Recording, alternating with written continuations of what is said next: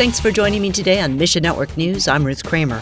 First up, another significant development in Lebanon. Will it mean trouble or peace? And then later we have a story about a change that only Jesus could design in Nigeria.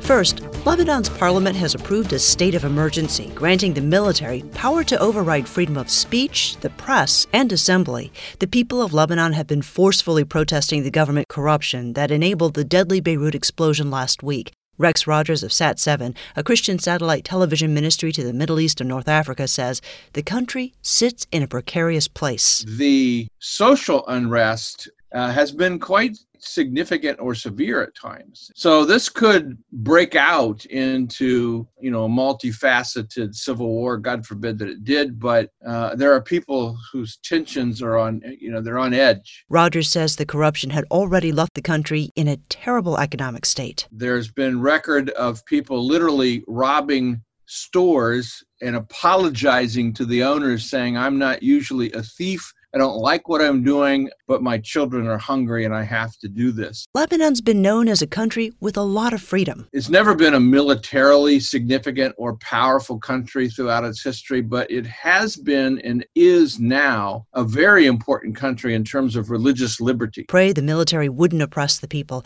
and that through their programming, many Lebanese would be drawn to the everlasting hope of Jesus Christ.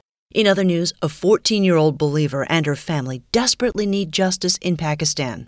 A Muslim man kidnapped Myra Shabazz in April and tried to marry her, claiming she was 19.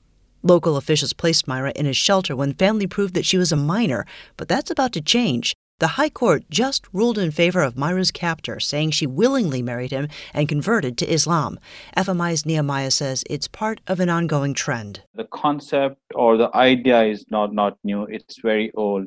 Muslims, they treat Pakistani Christian women as animals. When they took a girl who is a minor, the first thing they do, they convert that girl to Islam. So once that girl is a Muslim girl, then she cannot convert back to the religion. And in Islam, you can marry a girl who is underage, who is a minor. This is a Pakistani law. Ask God to intervene and protect Christian girls in Pakistan and pray for justice for Myra and others like her. These Christians are vulnerable. They have no voice in the community. There is a pastor serving with FMI. In his congregation, a young girl was abducted. That girl was converted to Islam, and she became a mother when she was 14 years old. And Christian Aid Mission supports indigenous gospel movements around the world through evangelism, discipleship, and relief efforts.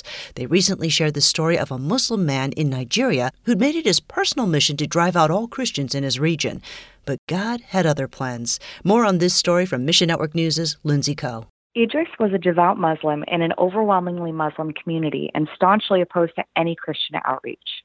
When local missionaries wanted to build a church, Idris blocked construction and had a mosque built in its place. And when the missionaries drilled a new well, Idris even ordered his wife not to drink the clean well water. But then his son got very sick. Idris was distraught when he couldn't find a loan to pay the hospital and save his son. One of the missionaries heard about Idris's need and immediately went to give him the money for the hospital. In short, Idris was shocked. He started reading the Bible to understand why these Christians behaved so strangely. Through that journey, Idris began a relationship with Jesus Christ. Today, Idris's life looks completely different, and he even wants to go to school and become a missionary to his own people. Pray for Nigerian Muslims to have heart-changing encounters with Jesus. Lindsay Coe, Mission Network News. And thanks for listening to Mission Network News, a listener-supported service of One Way Ministries. Now, you might wonder how radio impacts people around the world with the hope of Christ. So this month, Transworld Radio is offering a free book called Stories of Hope that lets you glimpse inside transformed lives and take encouragement from God's fingerprints. Get yours free when you click on the banner ad at missionnews.org. I'm Ruth Kramer.